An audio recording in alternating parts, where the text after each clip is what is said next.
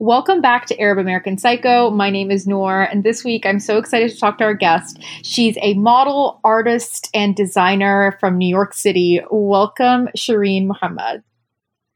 Hi, Noor. Thank you so much for having me. I'm so excited to be a part of this. And I can't thank you guys enough for wanting to hear about my story and whatnot.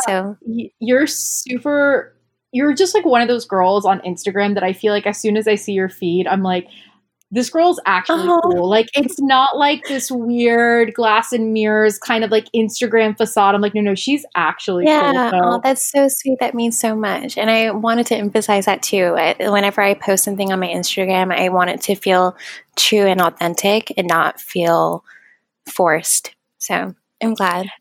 Yeah, and I think that Instagram is kind of a space that has this reputation of being more so curated in a forced negative way. So like, it's really nice when you come across pages that you're like, this person is just sharing what they like love, and you can like, it translates. Oh, I'm glad. Thank you so much. So sweet. So you were born and raised in New York, right? Yep, I was. So you're like a New Yorker. I'm a native New Yorker. So whenever I come across someone that's also a New Yorker, I'm just like, oh God, like us. And then we'll talk about like our elementary schools and middle schools. And yeah, it's funny to look back at how New York City once was compared to how it is now.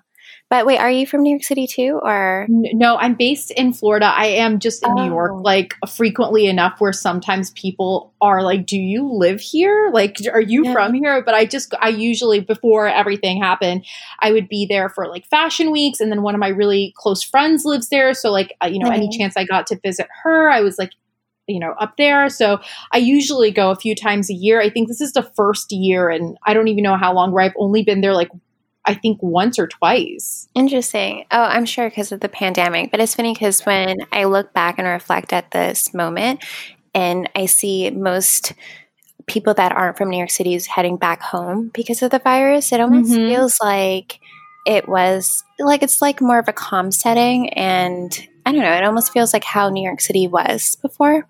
So it's interesting to look at the contrast from like how New York City was then versus now. How do you feel about, like, I feel like there is this kind of, people are like, well, fuck you, bye, to the people who are like, I'm leaving. You know what I mean? Like, as a native, like, do you feel like it's like, you should probably leave if you don't want to be here kind of thing? I don't mind a slower setting. I think, like, I don't know if it hit when it came to age, but I didn't go to many large gatherings after a while, or I didn't have a desire to do that. So aside from just like meeting a couple friends at home, which is some things that I still not do even throughout the pandemic, it didn't faze me, or it didn't really make a difference for me. Yeah, I feel like it's just one of those things that there's a lot of people who feel so strongly about it, so they're like super loud about it. So I'm like, is this like a common theme that people are feeling? But it's probably just one of those things that the few people who do feel super passionately about it are being very intense about it. So it's like, shit, like, is this like, are people like having like group meetings about this? But one of the things that I kind of wanted to definitely talk to you about, because I think that it's like super relevant to a lot of the listeners, kind of their lives, and me being an Arab American and having this like, third culture kid life. What was it like for you growing up in a mixed household? I know that's such an open-ended question. Yeah. Oh my God, no. It's funny because I feel like my identity or my background is a part of me, and I take it from the time that I was a child to the present. And growing up being biracial, I never really noticed it as something that was unique. I've always thought it was normal that my mom and my father had two different cultures, even though I thought that they somewhat looked alike because we all have fairly the same skin tone. So it wasn't like, oh, my father is, different from my mom, even though I understood at a young age that they had different upbringings. And I remember that because when I was, I think, 6 years old, either 5 or 6, my father would take my sister and I to Pakistan. And that way we got to be there every summer until about the age of 10. And Oh, wow. we embraced a different side of the world. And at first, like when I first took the trip, I didn't really understand where we were going aside from my father's hometown. So I understood the difference comparison, from Pakistan to, life in New York City, but it was normalized at an early age. And because I grew up in New York City, my public schools were pretty diverse. So I remember when I was in second grade, our teacher would go around and just went around the circle, and each child or student got to share their identities or their ethnicities. So it wasn't like I was the only Black person or the only Pakistani one there. We were all different. And I think one thing that I love about New York City was how diverse it was. And, it didn't feel like I stood out. Yeah. And I think there's something to be said about kind of being in an environment where it is kind of that melting pot, because if you're the only biracial kid in a school that's like predominantly, white kids, it's much more like, okay, you're the one who's different. But like when you're kind of around all these different cultures, it's this nice thing, because I just find that for me, in my experience, most of my friends who have parents who are immigrants, or one parent that is an immigrant, like we're just the same. Even like if I'm Arab and they're South Asian, like we're just so similar. Or even my friends who are like West Indian, like just the whole kind of idea of like your family's constantly trying to feed you, that whole thing. Yeah. I feel like is such a huge part of all of our lives, and it just kind of, when you're a kid, I didn't notice that I was different either when I was a kid, and I was a little Arab kid, which I have fairer skin, so there's that. But like, I definitely didn't think there was any difference between me and like the Brittany who was sitting right next to me. Like, I never crossed my mind. Yeah. Interesting. Yeah, that's interesting. But I do know that I understood my color or my skin tone or even colorism when I was a child during my trips to Pakistan. And I remember when I would go there, they would consider my sister and I dark skin. But when I was in New York City, I was considered a light skin. So I didn't understand. I understood at that age where like how colorism played a role, and how there was a notion that being darker was considered more unattractive or less. And that was something that I remember that I picked up on a younger age. And was that something that I think that in a lot of cultures, colorism, in America, it's happening. It's a thing. It's, and I think children pick up on it too. How do you feel like that kind of affected you, or did it not have an effect on you at all? Oh my God, no, it definitely had an effect. I think that that's still something that I carry on, but I think like around my early 20s, I start just to embrace my natural self, the skin that I'm in, as well as my hair and my ethnicity. But it was definitely things that I had to, unlearn about like the standard of beauty, and know that, just finding more confidence in myself and the person that I am. And I knew that that was enough.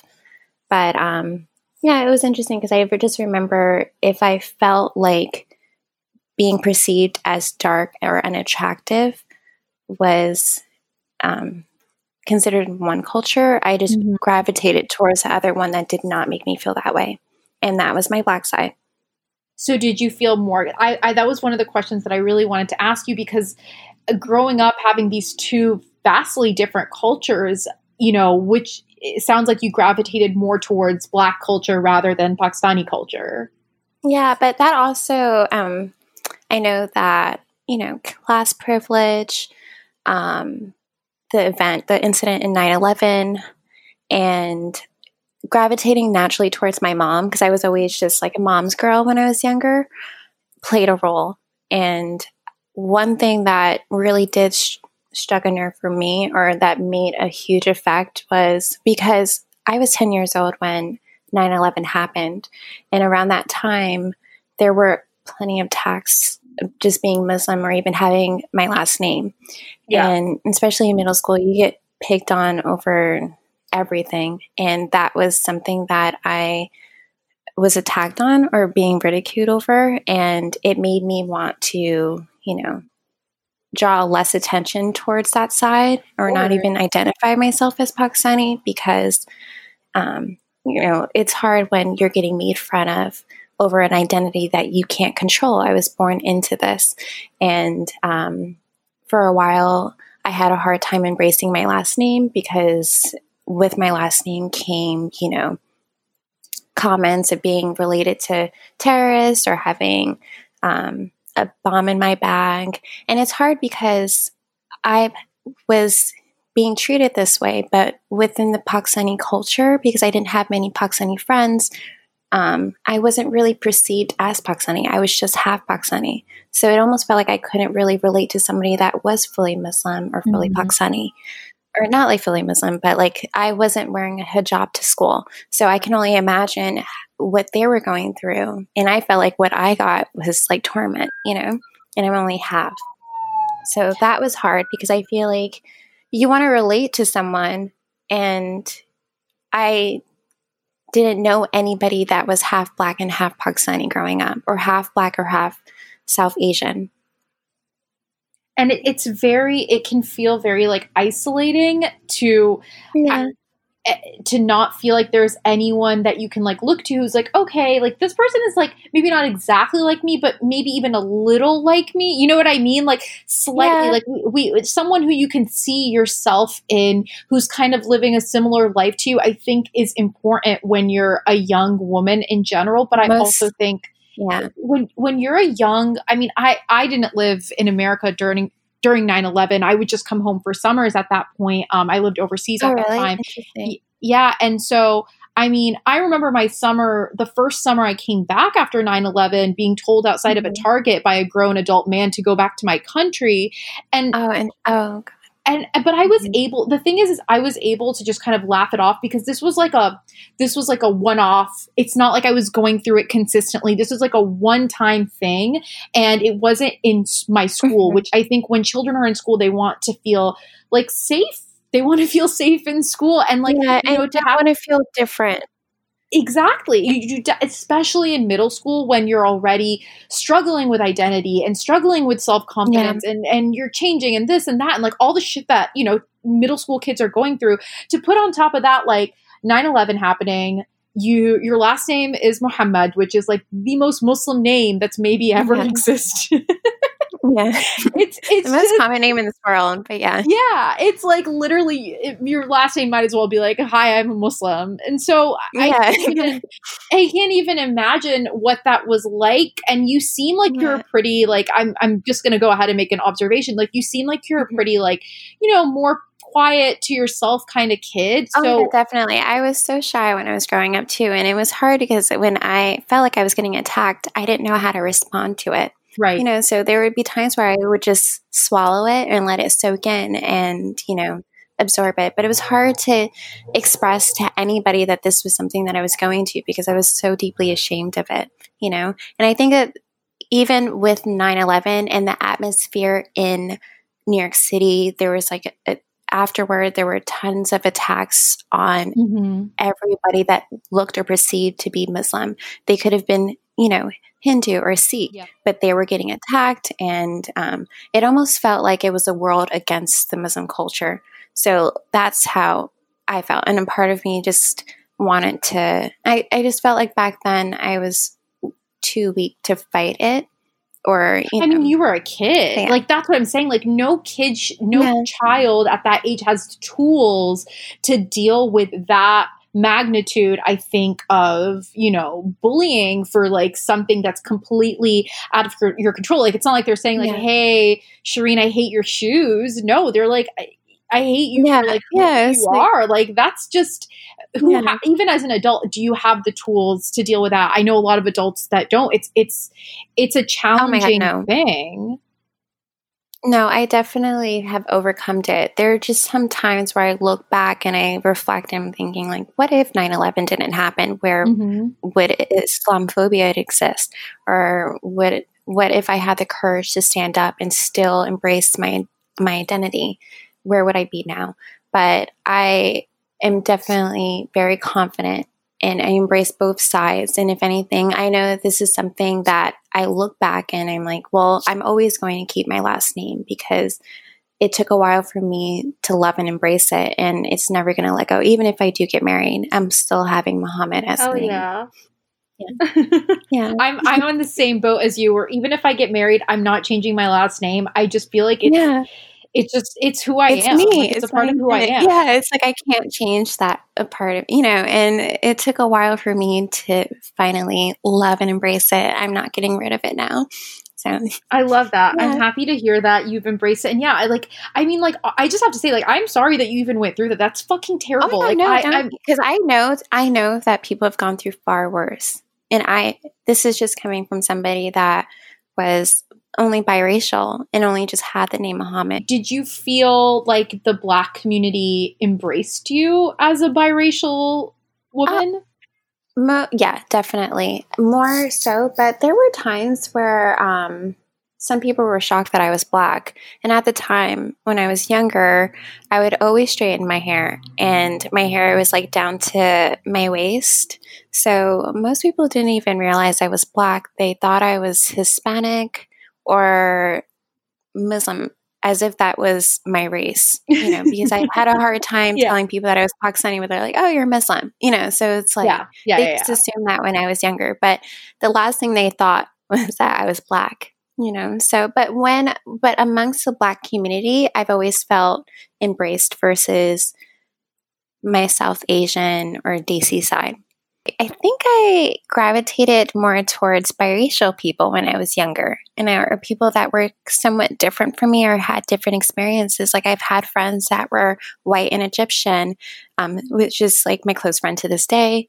I had friends that were Black and Hispanic or Black and white, but their experience by being biracial is far different from somebody that's Black and Pakistani or even Black and South Asian. Yeah. But I truly thought when I was younger that my sister and I were the only people on this planet that was Black and Pakistani. It just seemed so foreign. And I feel like it took time for my family to get adjusted to it on my Pakistani side.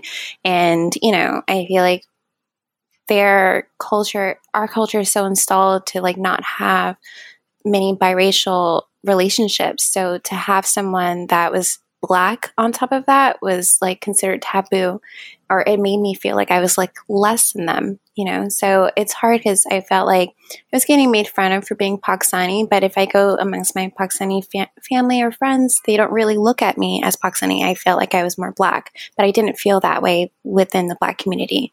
And I think that's the reason why I was more attracted to the Black community when I was younger, especially in high school.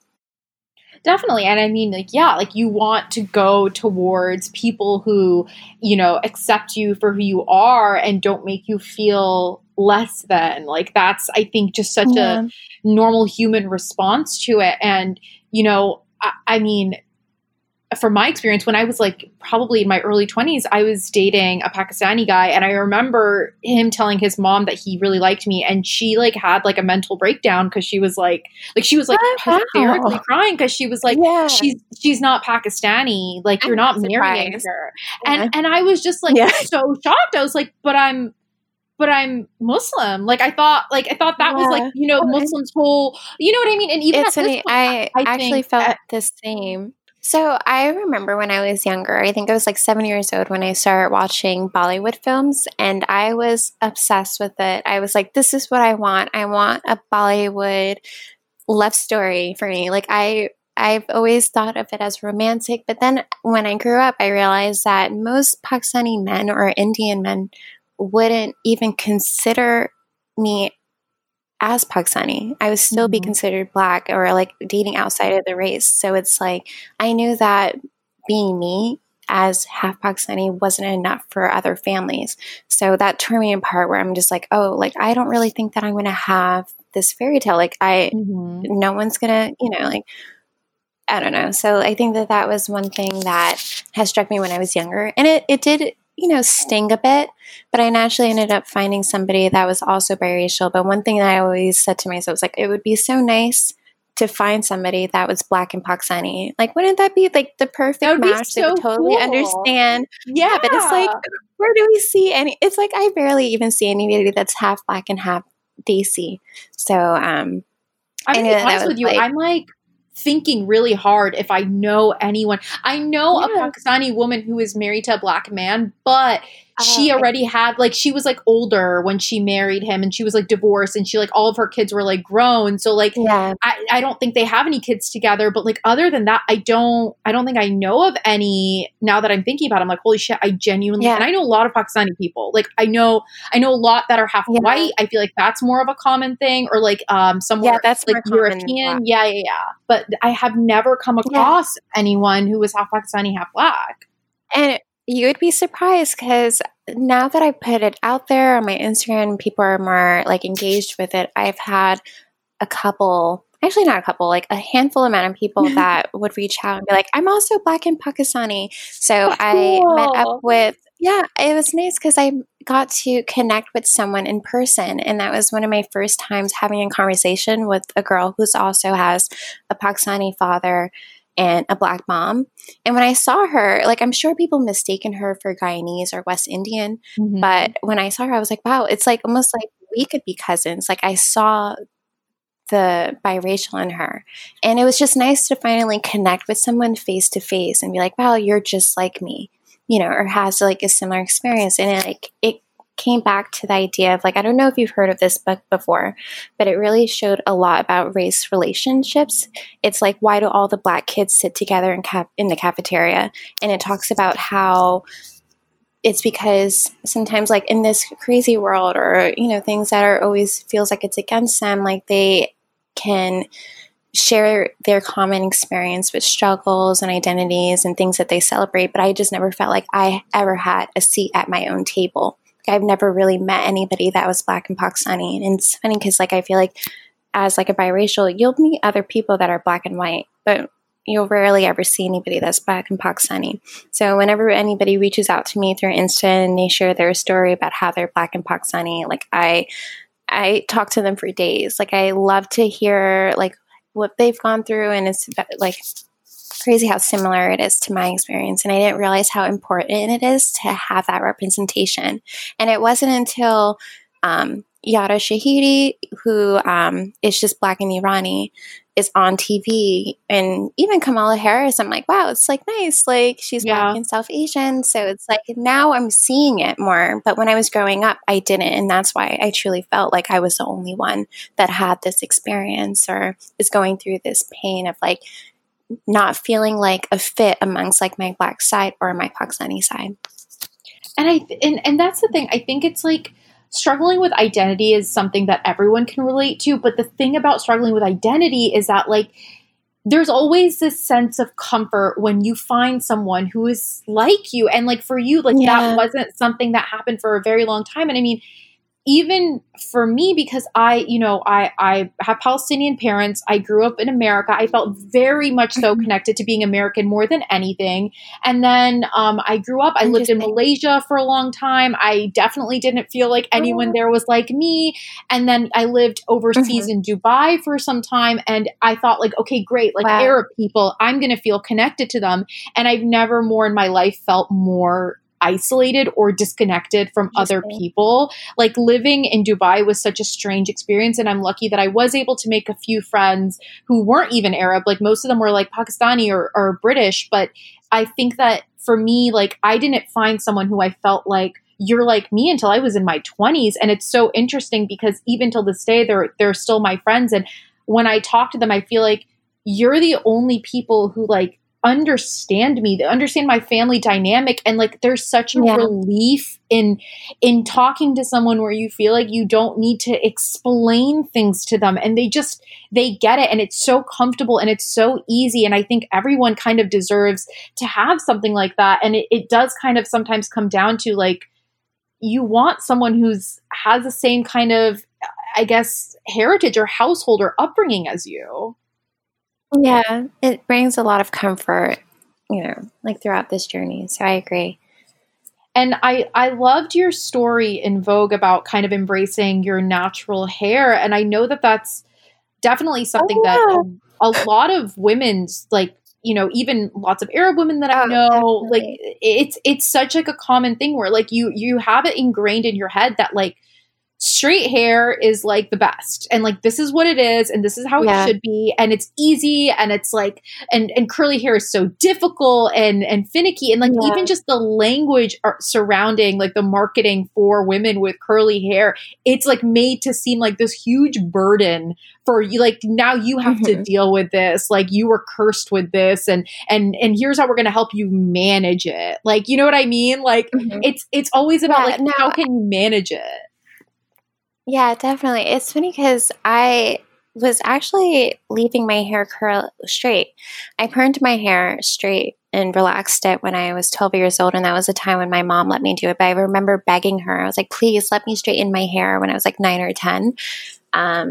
But a part of me always left it straight was to feel somewhat connected to my Pakistani roots, because I felt like when I left it straight, I looked more Desi.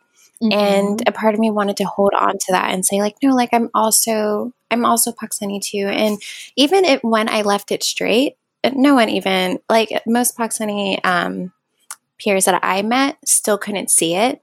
Or if anything, sometimes they would say like, I can kind of see it, but you look more West Indian or Guyanese versus Pakistani. Which But I and have a that West was also Indian, frustrating. I have a West Indian brother-in-law, and so I know how people really like to make, how a lot of South Asian people that I've encountered really like to make that distinguishment. Like, no, you're West Indian, you are different. Yeah, You are almost like you are less than. Yeah, it's funny because I don't think of it as less than personally, Oh, because I know well, I'm yeah, I biracial too, don't. so like I understand how that feels. But it's more so like being identified over something that I'm not. I've also gotten Dominican, and I'm like, well, I'm just not Dominican. I'm Right. biracial, and a lot of Right. people are just like, oh, well, you don't look Pakistani or you don't look black. And I'm like, exactly, because I'm half. Like, this is how a half Pakistani person looks like, So it's like, I've gotten to the point where I'm just like, I'm just going to embrace me, like Yeah. this is how I look. And it wasn't until I accidentally cut my hair way too short. And I think of it as a blessing because it really helped me learn how to take care of curly hair. And I feel like I just mastered it, and it's been like a 5-year journey for me. Some people think that like I've always left it curly. I'm like, I've always relaxed my hair. And even a part of my black side, my mom has always permed her hair. She's never left it natural. So I was never exposed to anybody taking care of curly hair, and I naturally have very thick, Pakistani hair that's curly. Yeah. So I have like more hair than the average curly hair girl does. So it's hard to like, make it look normal. Cause at first I was just like, oh, it looks way too big and I don't know how to comb it or take care of it. And I didn't want to feel like I would have to do a wash and set, which is just wetting your hair every single day and drying it out and then leaving your place every single day. So it took time for me to just embrace it, but it wasn't until I started embracing my natural curls and my natural skin tone, I stopped wearing makeup like I used to. So when I like started getting more of an audience on Instagram, and I was like, oh God, you guys actually think this is pretty just me being my natural self. Yeah. And I just had more of a positive response to it than I did when my hair was long and straight.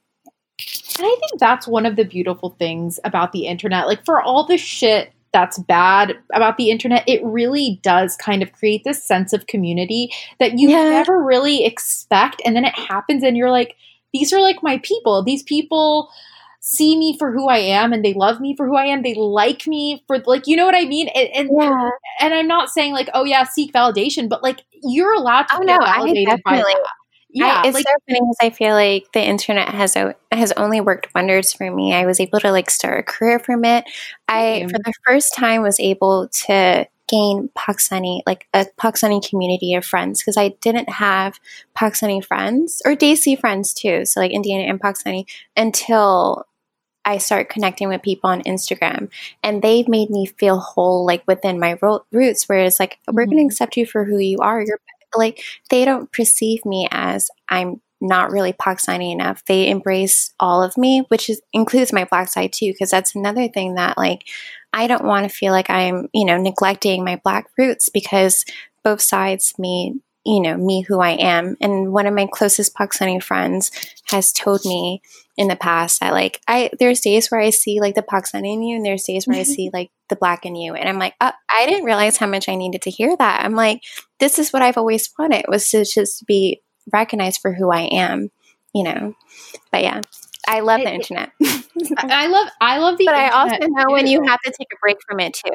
Yeah, I also know when you have to take a break, especially when like things get in your head, or you feel a little discouraged, or you're comparing yourself to other artists. And I know, I don't know if it's comes with age, but I just remember there was a time when like Instagram wasn't a thing, or like it wasn't like I entered Instagram at a young age where I felt like I constantly had to upload an image or a story. I just know that like I can distinguish the difference between like enjoying my life and, utilizing Instagram when it's necessary. But I know how good it feels. So I'm happy I have that balance. And yeah. I think it's so important to have that balance. And I'm really grateful that I kind of feel similarly about it, where like I've only had really great opportunities happen because of the internet. So the few negative things that happen really just kind of, I think, evaporate, because it's just like, look at all this great that's come from it. And I think that, like you were saying, like, it's just kind of knowing when you need to like step back, or when, I love sharing. I love sharing my family online. I think one of the reasons I love sharing my family online is because I never saw anyone growing up with a family like mine.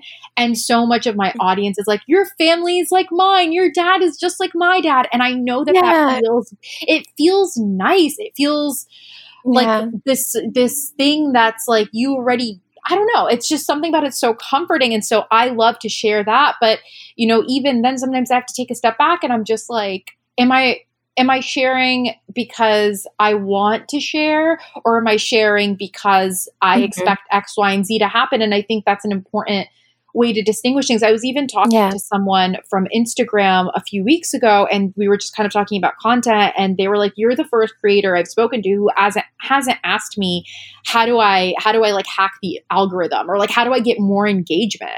And I was just like, listen, when the algorithm first changed, I'm not going to act like I wasn't that bitch. I was that bitch that was just like, the algorithm hates me and like no one is seeing my posts. But then I realized, I was like, listen, as long as I'm sharing content that I genuinely love and I want to share with other people because I love it, if it gets half the quote unquote normal views I get or not, it's meaningless to me, because ultimately I'm sharing it because that's something that I decided that I want to do. And there's I just feel like I've evolved past that point of like saying my post did well versus my post didn't do well. Oh yeah, and I definitely. There was a time that was a huge thing, I know, for me and other creators. And I'm just like, what is the point of me feeling this way? What am I achieving by this? I think it's kind of like one of those feelings that I'm kind of just wasting my own energy. Yeah, it's funny because I feel like I've actually never really looked at my statistics too much. There was a time, like, I remember when I didn't have more than 5,000 followers, but that was around the time where it just felt carefree, where you can just express your authentic self and not make it too much of a business. Like, I think it's smart to utilize what you can with, social media, but I know that I would be way too consumed with it if I'm looking at like my data and statistics and be like, oh, these, like the algorithm is like ruining my followers or my likes and stuff. And it's just, I just feel like I generally just don't have the time for it. Like, I'd rather put my energy towards something that's really going to like help me, like uplift myself or like my career. But going back into, just feeling good about like social media, I've had ladies sometimes send me a random DM and would express how happy they were to see someone that was also Black and Pakistani be represented, or seeing someone that looked like them. And it just made all it worthwhile, where it's like, oh, wow, like this. So this is, like, this is good, like, so those are the moments that I take, I cherish Instagram for, all the positive they can bring throughout this journey. And I always have to remember like all the things that I've accomplished instead of just like counting the things that I'm like, oh, this is what I got to work on. And this is what I need to do to elevate myself or compare. And yeah, it gets too much. And I'm even at the period right now where I'm like, I need a little break and I'm okay with it, you know?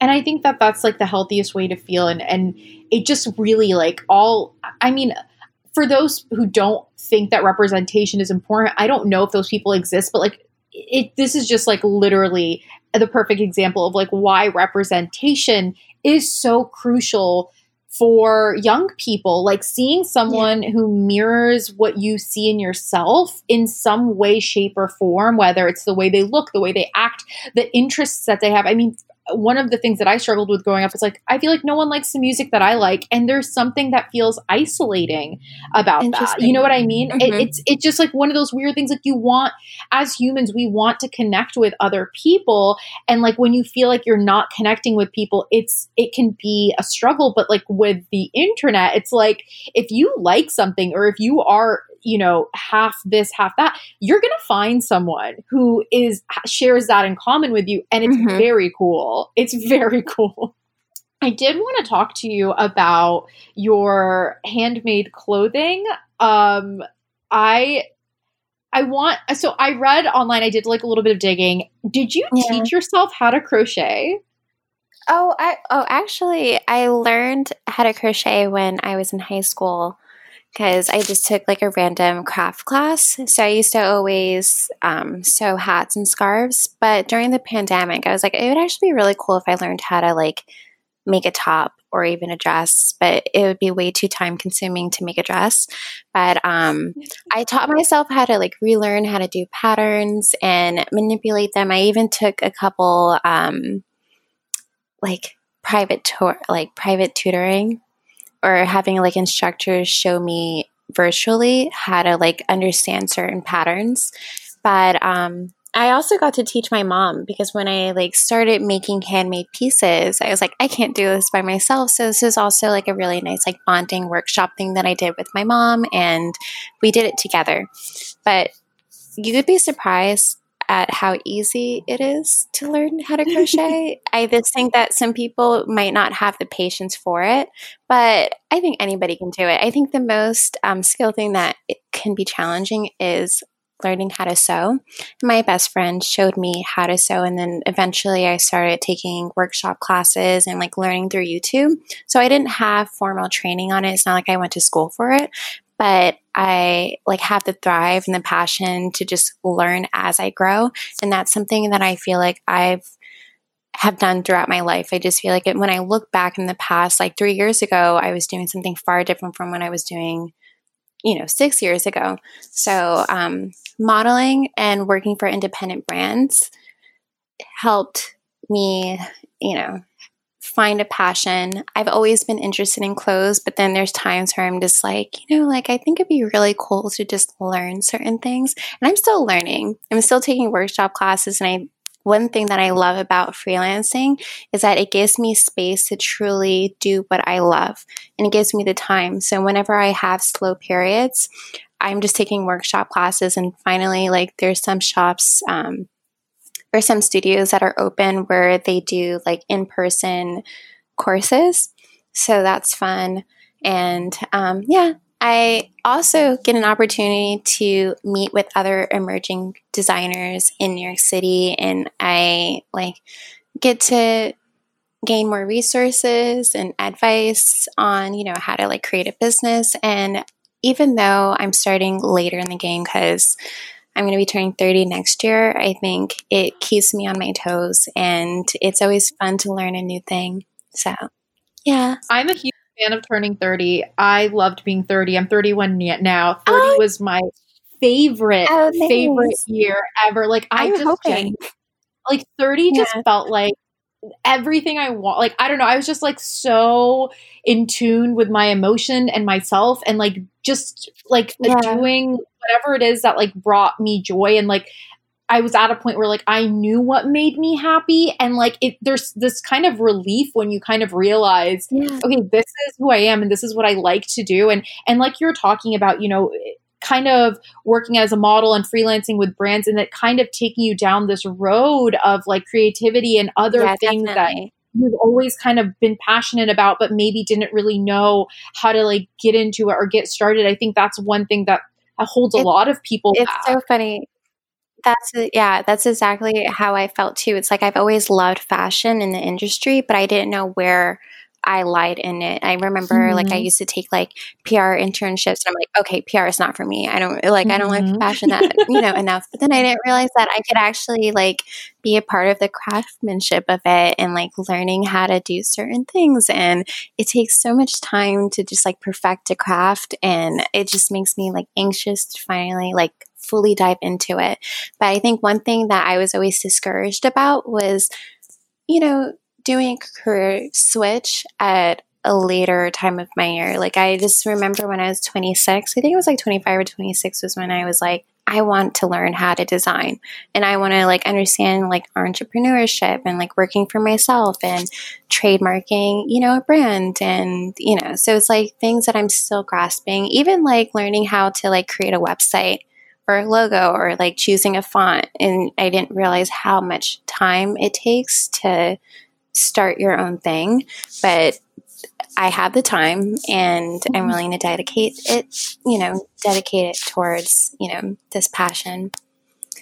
Yeah, and I think But that are you still I know that you were an account manager at a tax firm for a while. Are you still doing that? oh, not a manager. I wasn't a manager. I was just Oh, working oh. at within an account team. But I quit my job when I think I was like 24. I realized that it was not only becoming a little overwhelming because there was a time when I was able to manage doing like side modeling gigs and work a 9 to 5. But after a while, modeling was getting in the way, and I didn't even feel confident enough that I would be able to be fully sufficient just being a full-time model. So I Mhm. also, it's hard because sometimes I look back and I'm like, I guess I model, but I never really thought of myself as a model, nor do I like, I'm like, I guess I like sew clothes, but I'm like, am I a designer? So it's like sometimes what I love about like my life is just like I feel like I can just breathe and live and just see like where life takes me. But and I don't want to like confine myself in like one category. But when I was working at the auditing firm, I had a moment of realization. I think I just like hit a midlife crisis where I was just like, I don't want to do this until I'm 60 and I retire and look back and be like, I spent all my time under a desk, 80% of my time doing this for stability. It's like, I'd rather just fight for a passion. And that's when I let it go. And until I took that leap, so many more opportunities arise from it. So I'm happy that I did that. And I just know that like me personally, I can't do a 9 to 5. Like it's just not in me. I can't do it. Like I rather just find other ways to make money. And so far I'm okay. So it feels good. I'm happy with that decision. I mean, yeah, I had no idea that you left it so long ago because yeah, like I said, I was doing some digging online and I guess I didn't check the date of it. But I was Yeah. like, oh my God, I'm like, how is she Oh yeah, those are still years ago. I was like, how is she Oh my god, still no, I doing all of couldn't. this? I I was like, could that's not. Yeah. I mean, listen, Can you I imagine? was working a full-time 9 to 5 job kind of when I started out and like thinking about doing that now, I'm like, I would be dead. And also just like creatively, when you're Yeah. working in that creative field, you don't want to feel drained by this other thing that you really actually don't. It's not that you don't like care about Yeah. it, but it's just kind of like, this is not where my passion is lying right now. I would rather Yeah. conserve that energy for something that I need to like Yeah. throw myself into. Yeah, it's funny because I felt like when I was in that environment, I felt like my life was just like dwindling away from me. And I just didn't want to live with any regrets. So I took a leap of just like not really understanding the freelance life. But I remember just meeting other, creatives online. And I'm like, if they're able to do it, I can do it too. So I started meeting up with different people and seeing like how they went about it. And even understanding like, oh, well, how do we, get insurance? As a creative, it's like, what Mm-hmm. should we qualify for? Or like how to save money in certain ways. But yeah, it's been a hustle, but I live with no regrets and I'm happy where this is taking me. I wanted to ask you, how did you get into modeling? Like, how did that come to be? It's funny because I feel like some people used to reach out to me years ago when I first started. And I think it's been like 3 years since I've been modeling. But I honestly feel like a part of me doesn't really understand how, because it's not like I was yearning for that career path. It just came my way and I just took up the opportunity. But I honestly feel like people started reaching out to me. I'll never forget it because Nunnin Vintage, I don't know if you follow them on Insta, but they DM'd me. Love them. Oh my God, such good pieces. Yeah, so like 3 years ago, I think it could have been 3 or 4 years ago, they DM'd me and asked if I would be open to doing a shoot with them when they were visiting New York City. And I said yes, I like love their pieces. So, and when I did it with them, they asked me like how long I was modeling and I was like, this is my first shoot, like I've never done it before. But once they posted the images from the shoot, other small vintage shops and independent brands reached out. And from there on, I started getting more exposure. So there were times when I was doing things, you know, for free or for trade or, you know, like small amount of money compared to like how much I ask now. But I think it was the part of the hustle. I personally think it was because I was being authentically me on Insta. And I feel like even at that time, I wasn't even really showing too much of, you know, my face or my body. I was just posting to post because I think at that time, it just felt more carefree.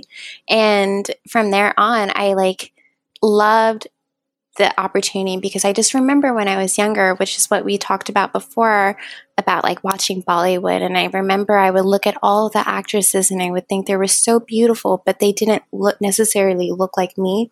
You know, like you rarely, aside from Kajol, and I don't know if you know her, if you've seen Bollywood movies. I'm familiar. Yeah, my sister-in-law and my brother-in-law are both from India. So Bollywood was definitely on in our house. Nice. So nice. Because it's funny because some people ask me like what my favorite like childhood movies are. And I'm like, honestly, I've only watched Bollywood. So like we can't really, you know, but I feel like it was a thing that I couldn't really express, you know, because I didn't have many Pakistani friends or Desi friends at that age when I was younger, but, or who's ever seen it. But anyways, when I saw the actresses, they just didn't look like me. They were fair skinned and had long straight hair. And I've always identified beauty with them. So looking at my experience and having people wanting to represent or use me as their models. And I'm like, oh, this is just so nice to see, you know, like I'm at average height. I'm 5'6", you know, had zero modeling experience. Also didn't even think that was a path that I can even go for, but people, you know, responded to it well. And I'm like very thankful because I feel like that journey has like brought me to a passion that I'm fighting for now. And I've also realized that throughout my journey, I have capacity to grow to be exactly who I want to be. And it keeps me on my toes. And I'm like very thankful for modeling. And I still do it to this day, but I would love to be the one to be making the clothes and having someone model it, you know? But don't get me wrong, for any brands, you can still use me. So. and you're like an amazing model also. So I'm I remember seeing you like on, I think it was a Girlfriend Collective. Did you model for that was my first big brand. And at first I was like, you guys want to use me? I like couldn't believe that they were like, we're going to fly you to LA. And I thought that was a big thing. I was like, oh my goodness. Like it was it's so funny. I was just interviewed for this magazine. It's like, when did you realize, like what was like a career defining moment for you? And for me in my freelance career, the moment that I realized was like, oh shit, like I'm doing something is when someone flew me out somewhere. I was like, just something about being flown somewhere. I'm just like, you want me to be here that bad that not only are you paying me, but you're also going to bring me there? Like my brain can't compute this. For free. Like, what? Like what? Like literally travel and stay. It's like, whoa, it's very surreal. And I think like, you know, for you growing up, you know, being half Black, half Pakistani, not seeing yourself represented, similarly for me being like, you know, Muslim and then wearing hijab from like a young age, not seeing myself represented, it's like, oh, we're not the people that they want. You know what I mean? Like, and then when they want, it's like, oh shit, like you like me? Like what the fuck is going on? Like you want to see me wear your clothes? Like it, you can't help but feel like happy about it, especially when you love the fashion space growing up and like you just feel very much so like it's out of your reach. So like when it does feel like, okay, wait, it might be in my reach, it's a very nice moment. At least that's what it was. It just felt really good. It was definitely the same for me. This is exactly how I think I was just at awe of that people even wanted to have me represent like some of their clothes or model for it. So it always warmed my heart with every opportunity I get, especially if it's the people that are reaching out, not for castings, but know that they want to work with me. They're like, we've seen your things and we would love to have you. And it makes the path just all worthwhile. Definitely. Yeah. So I've recently implemented a segment on the podcast. This is going to now be like the third time we're trying it out, where I do kind of like a mental health check, just kind of like, how are you feeling? How are you, like, how's your week going? Like, how are you? Oh, okay. So this week has been somewhat productive. Like I was excited to do this podcast. I've also, I don't know if I share this with the audience, but this is my first podcast. So at first I had the little nervous butterflies and I'm like, oh, okay, like me, like what can I share? But when you made me feel very comfortable, the idea of having like an informal conversation just to talk about my experience. And I think I can go on for days talking about being biracial and how it has defined me and created a life for me. And also helped me find my partner. He's also Black. Well, he's Nigerian and Danish. So it's like far different from my experience as a Black woman because I'm African American and he is Nigerian.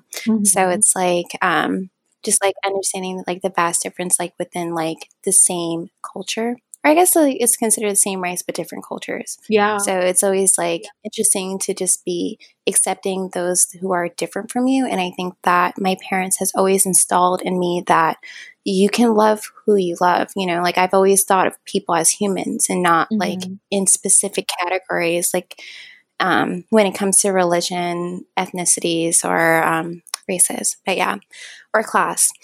But aside from that, I did a couple castings. So I'm anxious to hear if I'm going to be accepted in that. And one might be including me and my mom together. So that's going to be fun. Well, who knows if I even got it. Let's audience, let's all manifest for her to do something with her mom because it sounds like it would be amazing. Yes. And on Monday, I finished finalizing a pattern for a top that I want to make for a special occasion that I'm going to be having in December. So I'm excited to share that when I'm ready. But I have came out with like a cute little holiday set, and a part of it is inspired by like a modern look / like using Indian textiles, because one thing that I've always loved was like Indian silks and like the raw silks and their textiles and how full their pieces are. I remember when I was younger, going back to, being obsessed with Bollywood, I used to drape fitted sheets on me to look like a sari. And I was like, God. I wish that I could wear a sari.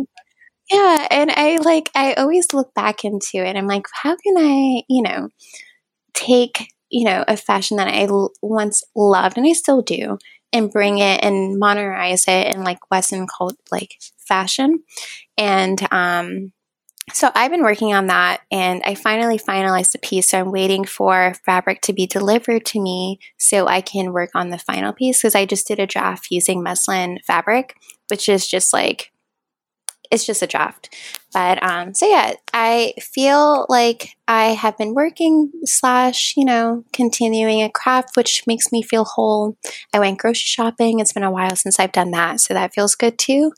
And I'm going to be doing a shoot. Right? It feels so nice, especially during the pandemic. It really honed me into just like learning how to cook more. Like I made sushi for the first time, and I'm like, wow, like I don't even think I need to buy any more sushi. I can just make it myself. Literally, that's exactly what happened to me during the pandemic. Like, I realized that I can make things in my kitchen that I like eating out. And I'm like, wait, why am I eating out when I can just make this at home and wear sweatpants while I do that's where I am. Yep, that's exactly where I am. I deep conditioned my hair. I've like connected with a couple friends, and I've also have been taking a break on Instagram without feeling like I have to feel pressured to be consistent, you know, like with the algorithm and stuff. I like know when it's necessary to take a break, and I'm okay with that. So that's about it. And I'm excited because I've been looking at some henna designs on Pinterest, and I think I might want to do some cute little designs over the weekend for fun. And that's about it. That's been my week. Love everything about that. I'm like, first of all, I'm like, I think it's so interesting how like things that have made you feel like more whole are very similar to things that make me feel more whole. Like when I feel like I'm I was actually curious to hear yours. Yeah, no, like it just like when I feel like I'm working and obviously doing things that I'm like passionate about, like it's not even about like, oh, checking something off a list. It's just this really good feeling that I can't explain, where it's like I get to do the thing that I love to do, and like it makes me feel really good. It makes me feel more like myself when I'm just doing things that I can call my job, and it just feels like me. And grocery shopping, all of that. I'm like, those are all very grounding things for me as well. But I'm so glad that you took the time to come on the show, and like I'm so grateful that this is your first podcast. I don't know. I feel very honored that, you know, you chose to share your story and talk a little bit with me today. But where can people follow you online? Where can people buy your clothing? Anything that you want to plug? Okay, so you guys can follow me on my Instagram. It is my name, Shereen, SHEREEN MUHMMAD. I have that version of Muhammad because the way I really spell it is already taken, and, you know, it'll take time. But for now, if you love some of my pieces, right now you can still order a crochet top, but I'm working on a few other patterns. And once that's finalized, I am hoping to create a website. So for now, you can DM me. But until hopefully by the new year, I'll have my website started, and I'll be excited to take orders from there on. But thank you guys so much for making this. Yeah. And and I'm going to have all of Shereen's socials and stuff linked in the episode description. As always, you guys can follow the podcast on Instagram at Arab American Psycho, where you will see a beautiful picture of Shereen. She's stunning. I'm so excited. I'm so excited for this opportunity. Thank you so much. I can't thank you enough. I think this is one of my favorite experiences to date. Who would have known? Who would have known that you guys wanted to hear about my experience? And it makes me feel very whole, and I can't thank you enough. Oh my God, literally, you are going to make me cry today. This is like the second time where like you're making me tear up today, because I'm just like, oh my God.